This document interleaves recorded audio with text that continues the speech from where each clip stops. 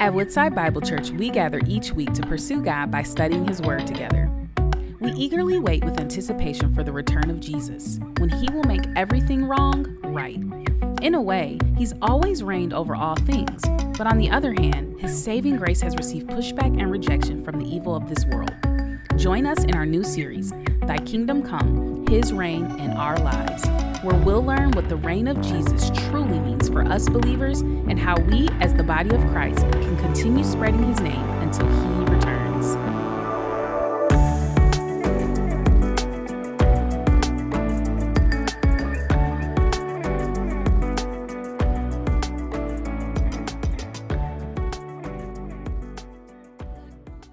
Here this morning. If you have a Bible with you, I'm going to invite you to open it with me to Mark chapter 3. If you don't have a Bible, maybe you have a phone or device with you, and you could pull that out, open your browser, search Mark 3 this morning. That's the passage we're going to be looking at together, and I think it's important for you to be able to see that text. If nothing else, it'll at least give you a distraction out of the sun for a second for you to look down and see it. So we try to organize this the best we can so it's not blinding you, but it changes all the time. So you know what? It just is what it is, right? So, but anyway, we're going to be in Mark chapter 3 this morning. We're kicking off a new series that we're calling Thy Kingdom Come. And so I'm going to just read the passage that we're going to be looking at this morning so you can hear it, and then we'll jump in and kind of unpack some of it together. So this is Mark 3. We're going to be going verses 7 through 20 this morning. So this is God's word. Jesus withdrew with his disciples to the sea, and a great crowd followed from Galilee and Judea and Jerusalem and Idumea and from beyond the Jordan and from around Tyre and Sidon. When the great crowd heard all that he was doing, they came to him, and he told his disciples to have a boat ready for him because of the crowd, lest they crush him. For he had healed many, so that all who had diseases pressed around him to touch him. And whenever the unclean spirits saw him, they fell down before him and cried out, "You are the Son of God." And he strictly ordered them not to make him known. And he went up on the mountain and called to him those whom he desired, and they came to him. And he appointed 12, whom he also named apostles, so that they might be with him, and he might send them out to preach and have authority to cast out demons. He appointed 12, Simon, to whom he gave the name Peter, James the son of Zebedee, and John the brother of James, to whom he gave the name Boanerges, sorry for that one, that is sons of thunder, Andrew and Philip and Bartholomew and Matthew and Thomas and James the son of Alphaeus and Thaddeus and Simon the Cananean and Judas Iscariot who betrayed him. Then he went home and the crowd gathered again so that he could not even eat. You know, sometimes the most counterintuitive thing is actually what we've been searching for all along. The question is whether or not we have the ability to see it.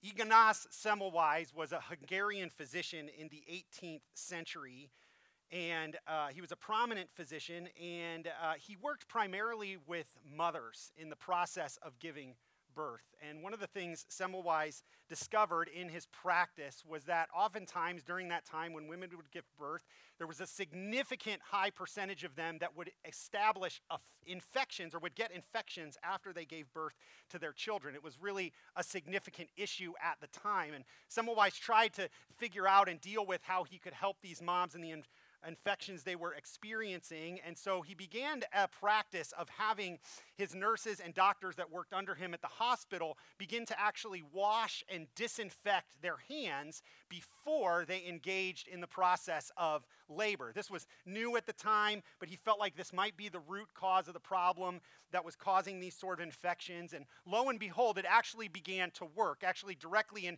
his hospital alone, they saw a postpartum infection mortality drop from 18% to 2% in the time that he was overseeing what was happening.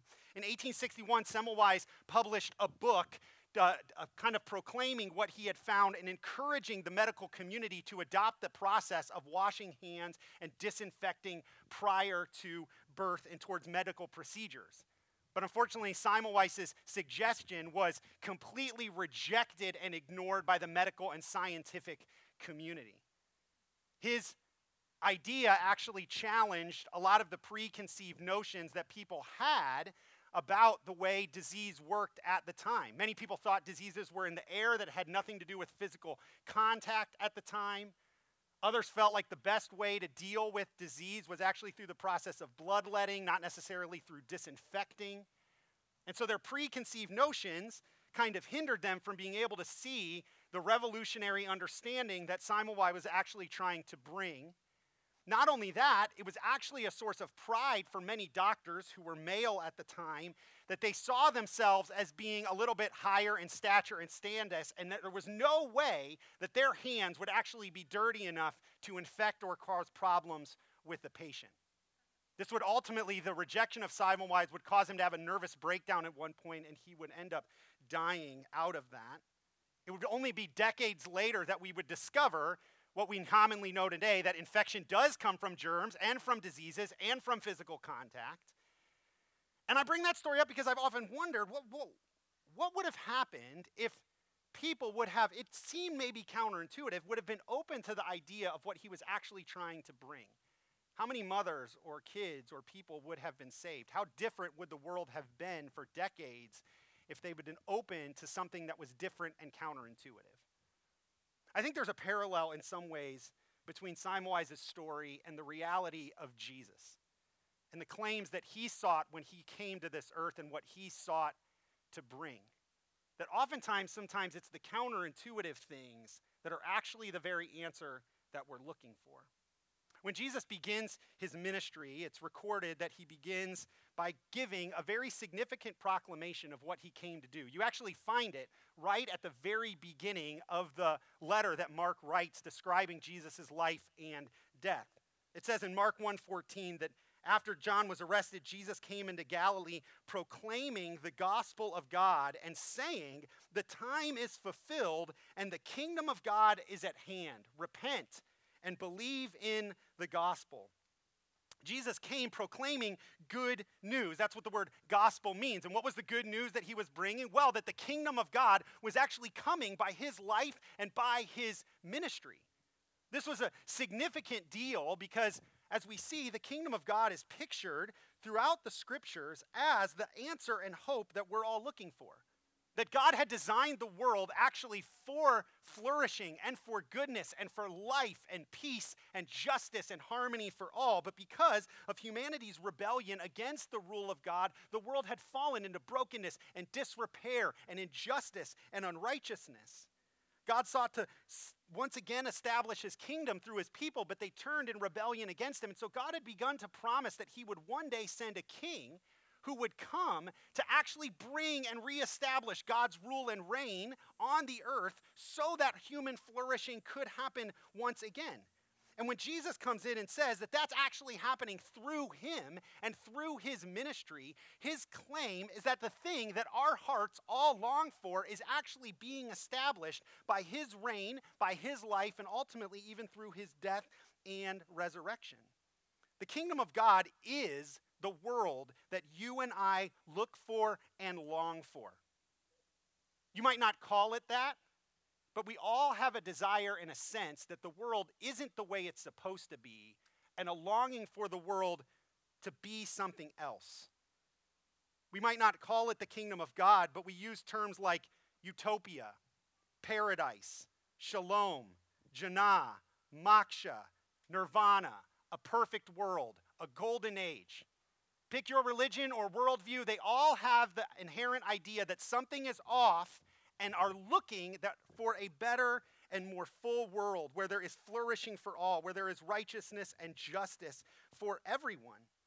And Jesus comes on the scene and essentially proclaims that that's exactly what he's here to do, to bring the kingdom of God and the world the way we designed for it to be. But here's where I think the challenge comes, and it's what we're going to lean into today and explore over the next several weeks in this series.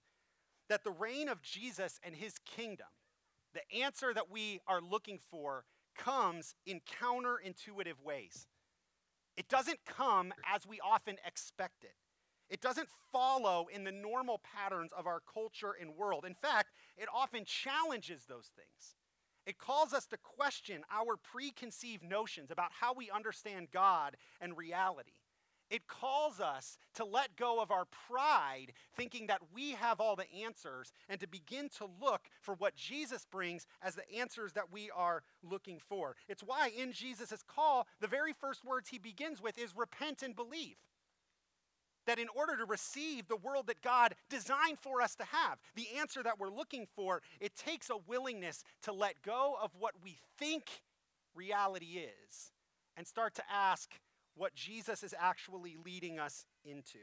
It's to turn and to trust. And over the next several weeks, we're going to dig into these 3 chapters in the Gospel of Mark that I think is going to help challenge us continually to ask the question, what is Jesus' reign about? What is the kingdom that he's bringing? And how do we respond to it? And so the place that we actually want to begin that journey today is by looking at this summary statement that Mark says in chapter 3 that I think is just going to ask us 2 simple questions, or at least challenge us to think through 2 simple questions this morning. Who is Jesus, and what does it actually mean to follow him? Who is Jesus, and what does it mean to follow him? And I want to encourage you, maybe you're new to church and this is your first day, you're checking us out, we're great. Maybe those are questions you haven't thought deeply before. Maybe you've been around church your whole life and there's a natural tendency to think, yeah, I got Jesus, I know that. I know what it means to follow him. I'll encourage you to say, even in my own journey, these questions challenged me, and I think this is a good opportunity for all of us to lean in. We're never beyond learning and engaging and understanding more of who Jesus is and what it means to follow him. So Mark in chapter 3 gives us this kind of summary of Jesus' ministry here. In the first 2 chapters, he unpacks Jesus is doing a lot of things. Mark establishes his authority. And then in verse 7, he kind of gives a summary of what is happening in light of what Jesus is doing. He notes that Jesus withdraws with his disciples to the sea, and that a great crowd follows him from Galilee and Judea and Jerusalem and Idumea and from beyond the Jordan and from around Tyre and Sidon. And so Mark notes that because of Jesus' work in ministry, his popularity begins to grow, not just in a local way, but actually to spread around the very region. And when the great crowd hears, it says in verse 8, all that he was doing, they came to him. And Jesus recognizes this actually creates a problem because there's so many people following after him. He recognizes they're pressing around him, that he has no way of escaping and that this could get dangerous. So he actually invites his followers to say, hey, can you set up a boat so like if I need to get out of this and this gets a little shady, like I have somewhere to go? There's something in the fervor of Jesus' ministry that's creating quite a scene, right? And crowds, this isn't unnew to us, that crowds would discover something that they'd be excited about, that they would push beyond the bounds maybe of what's even normal or safety. I mean, I just remember reading in the news several weeks ago that Taylor Swift's concert in Seattle caused a 2.3 magnitude earthquake on the Richter scale. So I can only imagine what was happening around Jesus at the time. And why are the crowds so drawn to him? What are they after? What is it about him and who he is that causes this kind of reaction? Well, Mark notes for us after this that the reason they crushed him is because he had healed many people, so that all who had diseases started to press around him and to touch him. Jesus, in announcing and bringing his kingdom to bear, recognizes that his reign and rule actually brings heaven to earth in such a way that it begins to undo the brokenness that we experience. That things like diseases, even death, and the false things that plague our world are beginning to be undone in the ministry and work of Jesus. And this draws attention and attraction. But it doesn't only create earthly shockwaves in the world physically. We note that it actually creates shockwaves even in the world spiritually. Because Mark notes that whenever the unclean spirits saw him, they fell down before him and cried out, "You are the Son of God." And he strictly ordered them not to make him known. And here, Mark is presenting for us very clearly who he thinks Jesus is. That Jesus is in fact the promised saving king who is bringing the kingdom of God to bear. And that kingdom is beginning to undo the effects of the fall and the brokenness that we experience in the world, not only physically, but spiritually. The confessions of the demon is meant to highlight who Mark is actually trying to show you Jesus is all along. From the very beginning of his gospel, he says that Jesus is the Son of God, the one sent of God and fully man to establish God's kingdom. Jesus ultimately orders the demons to be silent or not to make him known. And I think that's important because Jesus wants you to understand who he is, not based on his popularity, but based on the revealing of who he is by his work. It's easy for us to get caught up in popular people. It's easy for popularity to distract us on the truth of who someone is. Jesus is not trying to raise his notoriety here. He instead presents to them the truth and reality of what he has done. Again, this is counterintuitive. In our world and culture, when somebody does something significant, we try to capitalize their notoriety. We're like, get that on social media, put that out there, grow your platform, increase your following. Jesus seems to do things the opposite way. He's like, listen, demons, be quiet. I don't want you to let anybody know who I am. And in fact, all these crowds are surrounding me. In the very next verse, it notes that he actually withdraws with his disciples to go up on a mountain. The invitation of Jesus to consider who he is not built on his popularity, but instead upon his work. And it requires an investigation, not just a fan, but the willingness to actually observe and see and consider what he's trying to do in his life and ministry. Who is he? Well, Mark very clearly presents for us who we think he is, that he is the Son of God. But the question then quickly follows, if he is the Son of God, then what does it look like to follow him? And that question's raised very naturally in the next verse. Look what it says in verse 13. And he, Jesus, went up on the mountain and called to him those whom he desired, and they came to him. Now, if you're reading through the text, you're going to note this is actually the repeat, an exact repeat, word for word, of an earlier phrase that had just happened several verses earlier. Remember in verse 8, when the great crowd heard all that Jesus was doing, they came to him. But not all that come to him come to him on the mountain. Mark sets up this story to help us, I think, ask the question, which way do we ultimately come to Jesus? Because there's a difference. There's a difference between those who are fans of Jesus and those who are followers of Jesus. Those are not the same thing. To respond to the revelation and truth that Jesus is the King, the Son of God, who comes to establish the King of God, questions ultimately how will we respond? Do we simply come to him out of his popularity, to give him the nod that say, oh yeah, Jesus, I'm cool with him? Or do we come to him in a way that actually seeks to follow, to respond? The division is set up between the two. Not everyone who is a fan is a follower. But those who are actually the followers here are the ones who begin to experience the reality of the kingdom. Mark notes that Jesus goes up on a mountain. He also notes that he appoints or calls 12 people. This is a highly symbolic act for Jesus because God's people and covenant was originally established on a mountain with 12 tribes. Jesus instead comes up on this mountain and establishes 12 apostles to show that he's reestablishing God's people and God's kingdom, with him now at the center as the Son of God and the King. And it's now through his new movement that the kingdom of God is going to come. And it's here then the question is, well, what does it mean then to embrace and experience that reality? To move from being a fan of Jesus to a follower of him and experience the kingdom that he's bringing. Well, I think there's just real quickly, three things that can help us understand what does it actually mean to be a follower of Jesus. What does it mean to be a disciple here? The first one I think we know right away in verse 13 is that the response out of who Jesus is and to follow him is to be called out from the crowd. What marks his disciples that go up on the mountain with him? Who are those that come from the crowd and move into the experience of the kingdom that he's beginning to establish? Well, it's clear, it's his call.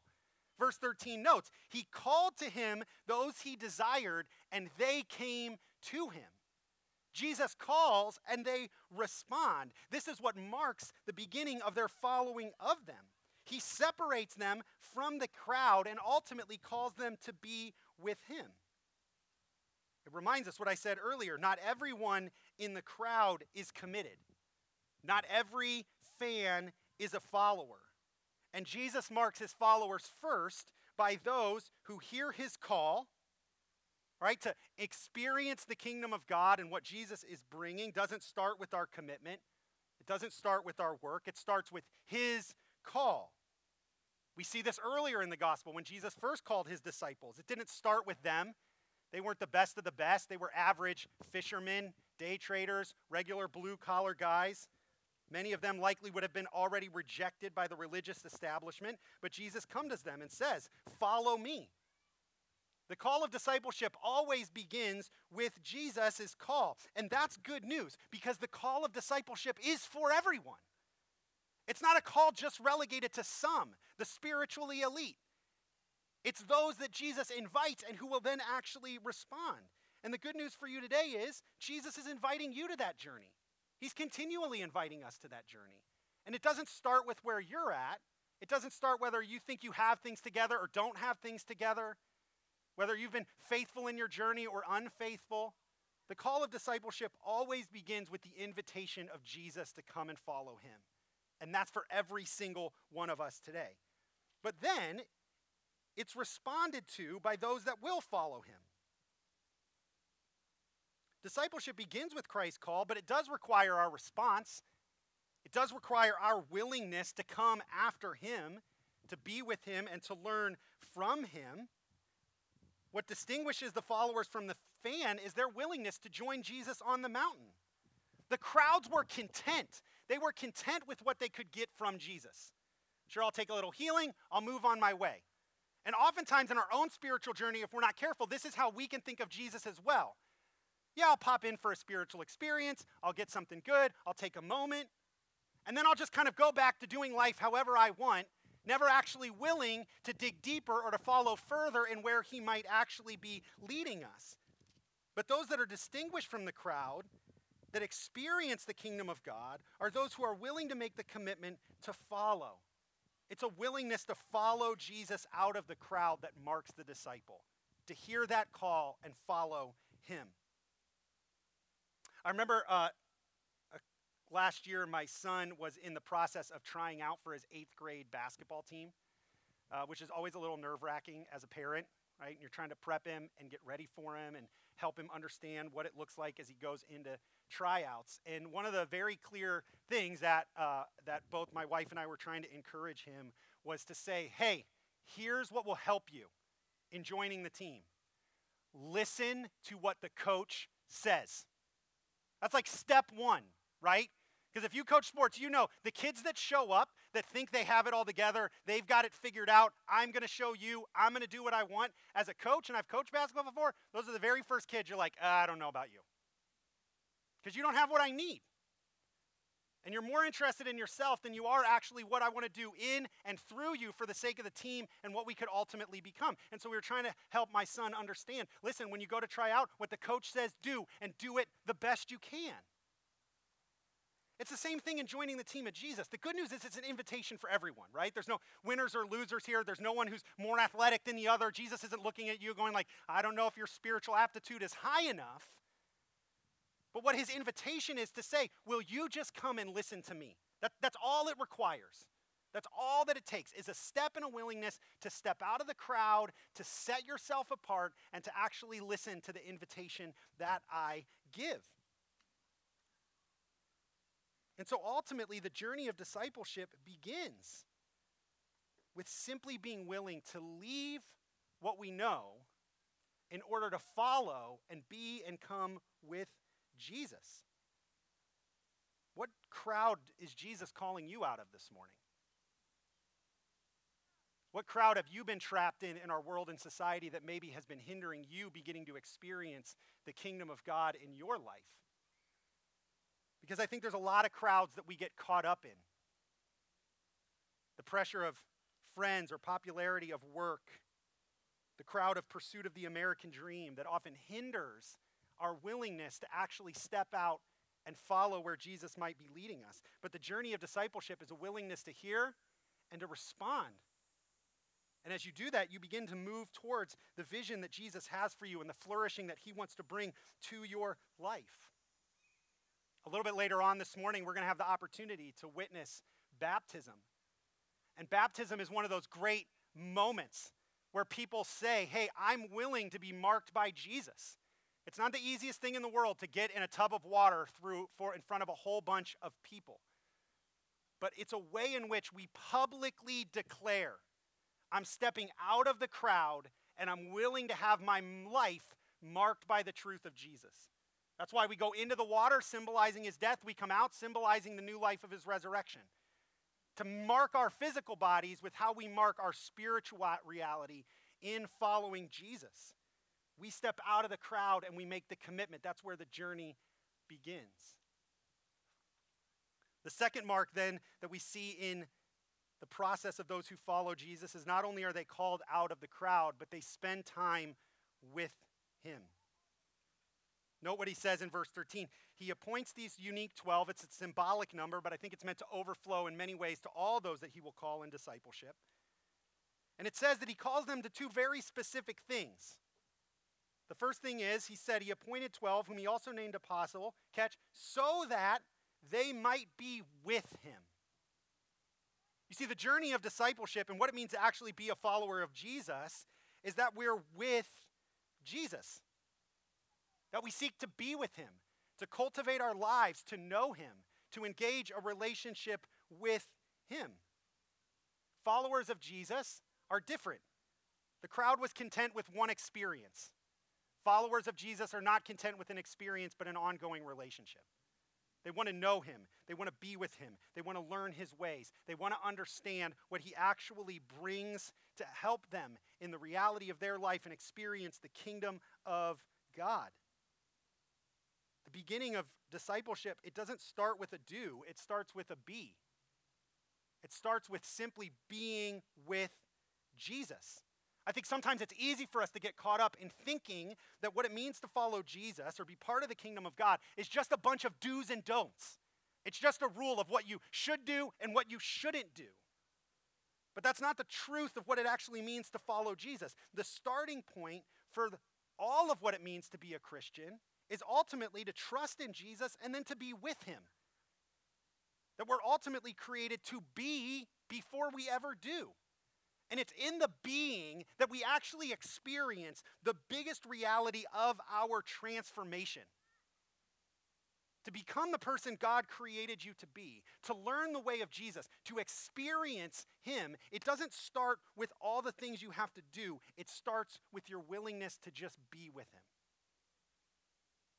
Because as you're with him, what you'll begin to experience is his love for you. And it's his love for you that actually begins the process of transformation in your own heart, in your own reality. All of us are longing in the brokenness of who we are, in the fallenness of our world, in the brokenness of our humanity, to experience a deep, transformative love of someone who's willing to walk with us and help us navigate the challenges of life. The good news of the gospel and the call of discipleship is Jesus has made just those promises to you. This is why even when he would leave his disciples, he would say, I'm not leaving you as orphans, I'm coming to you. I'm going to be with you, and you're going to be with me, so that you might continually experience my reality and my love and be transformed by it. The good news of grace and the good news of the gospel is that in Jesus, we constantly have the invitation of someone that we can be with and who actually wants to be with us. And this is why in our own journeys, one of the questions that we must ask, or one of the things we must walk in, is really this idea of spending time with him. Jesus highlights this point in another story, an encounter that he had with two sisters in Luke chapter 10. In Luke 10:38, Jesus enters the house of a woman named Martha and her sister Mary. And as Jesus comes in, Martha becomes extremely busy with trying to serve Jesus and the guests that have now entered her house. It notes in verse 40 just that very reality. It says, but Martha, In verse 39, it notes Mary's different. It says that Martha had a sister called Mary who sat at the Lord's feet and listened to his teaching. But Martha was distracted with much serving, and she went up and said, Lord, do you not care that my sister has left me to serve alone? Tell her then to help me. And listen how Jesus responds to her. Right? Here's the question. God, don't you get it? We have so much to do here. Like, I need some help. And Jesus says, Martha, Martha, you are anxious and troubled about many things, but one thing is necessary. Mary has chosen the good portion, which will not be taken away from her. What was that good portion? Well, it said it earlier. She simply sat at his feet and listened to his teaching. Many of us struggle and feel the anxiousness and trouble of many things in life. And oftentimes when that comes, it can neglect or cause us to forget the most important thing that can be in the path of discipleship, which is simply being with Jesus. That's the better portion. That's where the focus and emphasis comes. If you struggle with always feeling the pressure of religion to do more, to accomplish and get further, let me remind you that the invitation from here for Jesus to his disciples was first simply to be with him. When you begin to infuse this in your spiritual life, it begins to change the very way you navigate even the things that you seek to do in engaging God. I remember experiencing this several years ago in my own journey in the time that I spend every morning with the Lord. So for many years now, when I wake up in the morning, the very first thing I do is I get a cup of coffee and I sit with my Bible. And probably if you know me enough at this point, if you don't know me, you'll find out pretty soon that I'm a big nerd and I'm specifically a Bible nerd. So when it comes to reading in the morning, it's really hard. Most of the time I would just have like my checklist, get through it. I want to study, pull out the languages, begin to dig in. And at some point I realized though that like I was doing all these things, but I had neglected the very essence of discipleship from the get-go. That my doing was actually overriding my being. That I wasn't reading the Bible to just be with Jesus. I was reading the Bible so I could get more information, so I could teach more, so I could understand more, because I have this insatiable appetite to just understand. But their relationship had gone away. God convicted me of that, and I began a little while back to just try to focus my mornings on just reading in a way that engages relationship. And as I did that, it began to change how I experienced God, how I began to experience his word. And even then, it began to inform the way I would study, the way I do learn, and how I move forward beyond that. If you've been caught up in the doing of Christianity and you've neglected the being, be reminded this morning that the invitation from Jesus is first to be with him.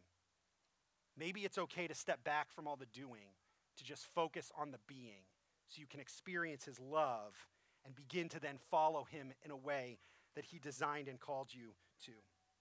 Finally, the last thing this morning we're reminded is not only do followers of Jesus, are they called out from the crowd and spend time with Jesus, but Jesus then gives them authority to minister. Look what he says in the next phrase. He called them and appointed 12 so that they might be with him and he might send them out to preach and have authority to cast out demons. So what we recognize is that, yes, in the process of discipleship, being is before doing, but that doesn't entirely negate the doing. It just puts it in the right place and order. And in your own journey, I would encourage you in that way. Make sure that stays in the right order. Being leads to doing, but you can't use being as an excuse to never engage doing, right? So you can step back into being, but being should inform the doing of what it means to actually follow and live the life that Jesus desires for us as part of his kingdom. And so what we see here is that being with Jesus then becomes the means by which his followers are sent by him to do two very clear things in the text. One, to proclaim or preach. That's the idea of preaching. It's to proclaim the good news. Now, oftentimes when we think preach, we think that's what's taking place on a Sunday morning. And so we think like, well, that's not what Jesus' call is for me necessarily. But I think that's the wrong context. Yes, there is an aspect of preaching that's happening right now, but that idea behind that is simply to proclaim the good news of Jesus. That he is the king, that he has died for our sins, and that he has risen from the grave and is the true Lord of the earth. And what we see in the early followers is that wasn't just done on Sunday morning in churches, but actually these first followers took this good news everywhere they went. In houses and homes, with coworkers and neighbors. They simply sought to live out the way of Jesus and by their lives, and then when opportunity came, proclaim the truth and reality of his gospel. To preach is simply to make much of Jesus, to be on mission in a way that declares the truth of his gospel. And that happens in houses and public spaces and conversations. And that happens and is meant to happen from all of us. But not only are we given that call, we're also given that authority. He notes that they were given authority to cast out demons.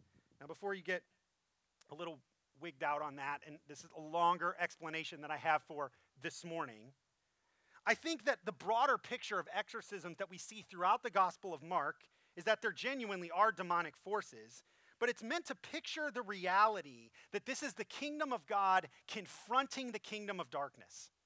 This is the truth that the kingdom that Jesus is bringing is meant ultimately to confront the evil forces that continue to plague our world. Yes, individuals, but also the reality of the systems around us. And that ultimately the followers of Jesus are given the authority to encounter and confront that reality, to bring the kingdom of light and the kingdom of God to bear on the world. That you actually have that ability to do that in your life. That you don't have to be or succumb to the powers of this world, to the powers of injustice and unrighteousness, to cultural powers that actually lead us away from the flourishing that God intended for us. And so what we see, even in what Jesus gives to his early followers, is that they're called to be with him, and that being leads them to be on mission with him, bringing the hope and truth of his kingdom to bear on the world around them. And so the kingdom of God, it's not only something that's received, but it's extended. And it's extended through you and me.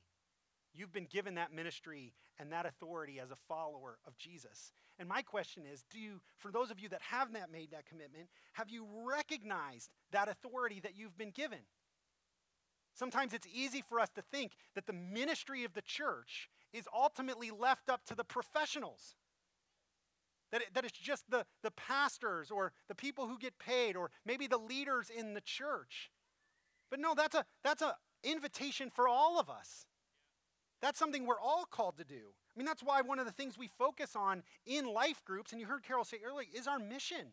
Because we want to be a place that empowers all of God's people to know what it means to be with Jesus, but then also to go out and minister and extend the truth of who he is into all the nooks and crannies of our culture and neighborhood and places around us. We're given that authority, and it's an incredible privilege. And so we see here what the invitation is that Jesus gives us to. That we're invited to move from the place of being fans to followers. We're invited to experience the kingdom of God by getting in the game. Both my boys play high school football right now for Farmington. Go Falcons. Sorry, North, we love you too. Don't worry, right? We're all one big happy family. And I love watching them play football. And I love when they win because as somebody who supports the Falcons, it's a joy to watch our teams win and to cheer for them and to be in the stands. But I can tell you right now that I do not experience the same joy, the same reality of what it looks like to be part of the team and to win a game as those that are on the field. Those that are making the day in, day out commitment and work, that are participating, that are engaged, that are giving the sacrifices, taking the steps to grow in what it means to be a player on the team. Yeah, I'm a fan. I love the Falcons. I celebrate with them. But there's a different celebration between what happens in the stands and what happens on the bus ride home. And there's a different camaraderie and community that is birthed around that reality. See, it's oftentimes counterintuitive. We think we can experience the kingdom of God by just simply staying on the sidelines and nodding at Jesus as a fan. But it's only when we're willing to get in the game, to be on the team, to make the commitment that we get to experience the joy and the transformation and the life and the goodness that Jesus has for us. And that's really the invitation. Even as we step into this series, even as we step into this fall, my invitation for you this morning is to take that step of commitment. I know your heart longs for it. I know your desire of your heart is to experience the world as it should be, to experience your life as you were designed for. And the truth of the kingdom of God is God gives you an invitation this morning to all of us. Not one of us is precluded. Not one of us is excluded. Not one of us is there some sort of requirement we have to meet. All it is a willingness to join the team and to be committed to following after him. And so what does it look like for you to make a commitment this morning? I think that's a question, honestly, I think that's a question for all of us. It's a question I was wrestling with this morning. I try early on Sunday mornings, I started this recently, to just sit down with the text we're going to read and try to just think it through for my own soul before I ever bring it to you. Because if this word isn't transforming me, I don't want to just be up here saying something that I'm not trying to experience myself. And God was challenging me this morning in my journal. What's your commitment? What are the things I'm asking you to step forward into? And I think that's a question that we can all, or all should wrestle with as we step into this season together as a church. The kingdom is a willingness and commitment to pursue the king. Maybe for some of you, that's just a commitment to actually explore the claims of Jesus. Maybe you've never put your faith in him. You've just kind of given a nod to him. Maybe you've grown up around church or you're kind of curious. Maybe the commitment for you this morning is like, I'm actually just going to dig in to what the Bible says, and I'm going to try to understand this Jesus the best I can, so that I'm not just working off secondhand knowledge or something I remember from whatever culture says, but I'm genuinely wrestling with what he has to say and the claims of Christianity. Maybe for some of you this morning, the commitment that God might be calling you to is to put your faith in Jesus. Maybe you've done that exploring. Maybe you feel that call, but you know that you've never taken that step of actually putting your trust in him, trusting that he is the king, that he died for your sins, that he genuinely is risen from the dead. Maybe for some of us this morning, the commitment is we have put our faith in Jesus, but we've never made that public statement before others to say, I'm on that team. I'm marked by his reign. If that's you this morning, we want to give you the opportunity to take a step in getting baptized, to actually publicly declare and show your faith in Jesus, and to actually be willing to say, hey, we're going to have some people who've already made that commitment and willingness this morning, but maybe you haven't done that, and God might be leading you this morning to say, you know what, I've trusted Jesus, but I've never made that publicly known. I've never followed his call in obedience. We would invite you to do that. So we got shirts and towels and shorts. So don't worry, we've got stuff for you this morning. And if God's tugging on your heart, we would invite you to do that. Pastor Joe, after I'm done praying for us, he's going to be right back behind the curtain here. He'd love to just have a conversation with you about that, to take that step, either of those steps, to put your faith in Jesus for the first time or to make that step of baptism. Maybe for some of us, God might be calling us in commitment to actually be with him more. To recognize we've gotten so caught up in doing that we've neglected rhythms in our life of just being with Jesus. That we've hit a plateau and we've made Christianity more about our actions than the relationship with our King. Maybe for others, God might be leading you to get in the game, to join a life group, to serve in some capacity, to extend the kingdom, to step out in faith. I don't know. Those are options. I don't know where everyone is at, but all I know is I genuinely believe that the invitation of the gospel is an invitation to commitment this morning. And I think that's true for every single one of us. I would hate for you to walk out of here or to leave this without it somewhere in your heart settling the commitment that God might be calling you to this morning and taking one step. It doesn't have to be a massive step. It doesn't have to be one step forward, out of the crowd, out of the mundane, and into what it means to follow him. So I'm going to pray for us, and the band's going to come up and lead us. And as they do, we're going to sing a song, and I just want to use that as a time to proclaim who Jesus is, but to give you an opportunity as they sing and you sing with them, but to wrestle through that and to take that step, settle it in your heart. Like I said, Pastor Joel will be back here. If you want to get baptized, if you want to put your faith in Jesus, he'd love to have a conversation. Maybe there's other things that God's leading you towards, but let me just pray for us now, and then we're just going to step in and let God do his work by his Spirit. So Father God, thank you this morning for your love for us. Thank you for your constant invitation. That you are such a God of grace, such a God of mercy, that no matter where we're at this morning, we're never too far from your invitation and call to step towards you. So I pray that this morning, God, you would help us first and foremost to just sense the truth, not only of who Jesus is as King, but also his deep love for us and his willingness to die on our behalf. I pray, oh God, that you would do a work and help us by your power to respond to what you're calling us to this morning. I don't know what that is, God. You do.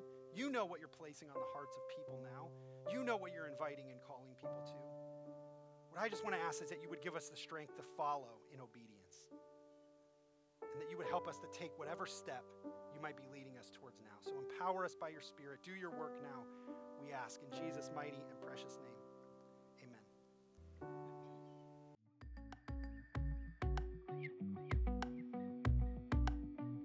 Thank you for joining us as we study God's Word together.